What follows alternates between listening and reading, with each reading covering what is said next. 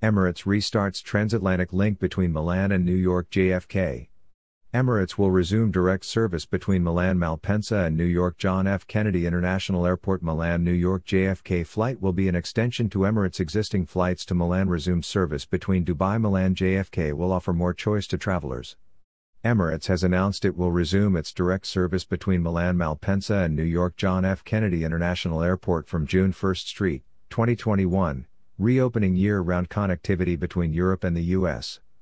The Milan-New York JFK flight will be an extension to Emirates' existing flights to Milan EK-205, operated by the Boeing 777-300ER, offering 8 seats in first class, 42 lie-flat seats in business and 304 ergonomically designed seats in economy class.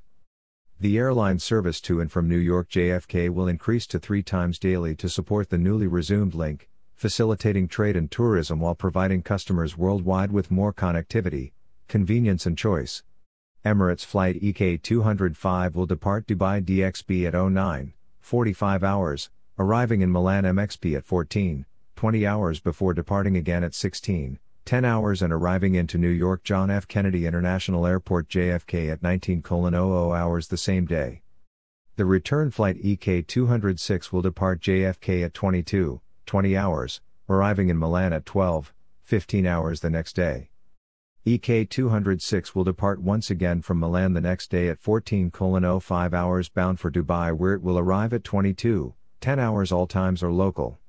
Emirates has recently reaffirmed its commitment to the U.S. with the resumption of services to 11 gateways including Orlando and Newark in June. The resumed service between Dubai Milan JFK will offer more choice to travelers heading from Europe, the Middle East, West Asia, and Africa via Dubai or Milan, as well as give seamless access to other U.S. cities beyond New York via the airline's codeshare agreement with JetBlue. The airline has safely and gradually restarted operations across its network. Since it safely resumed tourism activity in July, Dubai remains one of the world's most popular holiday destinations, especially during the winter season. The city is open for international business and leisure visitors. From sun-soaked beaches and heritage activities to world-class hospitality and leisure facilities, Dubai offers a variety of world-class experiences.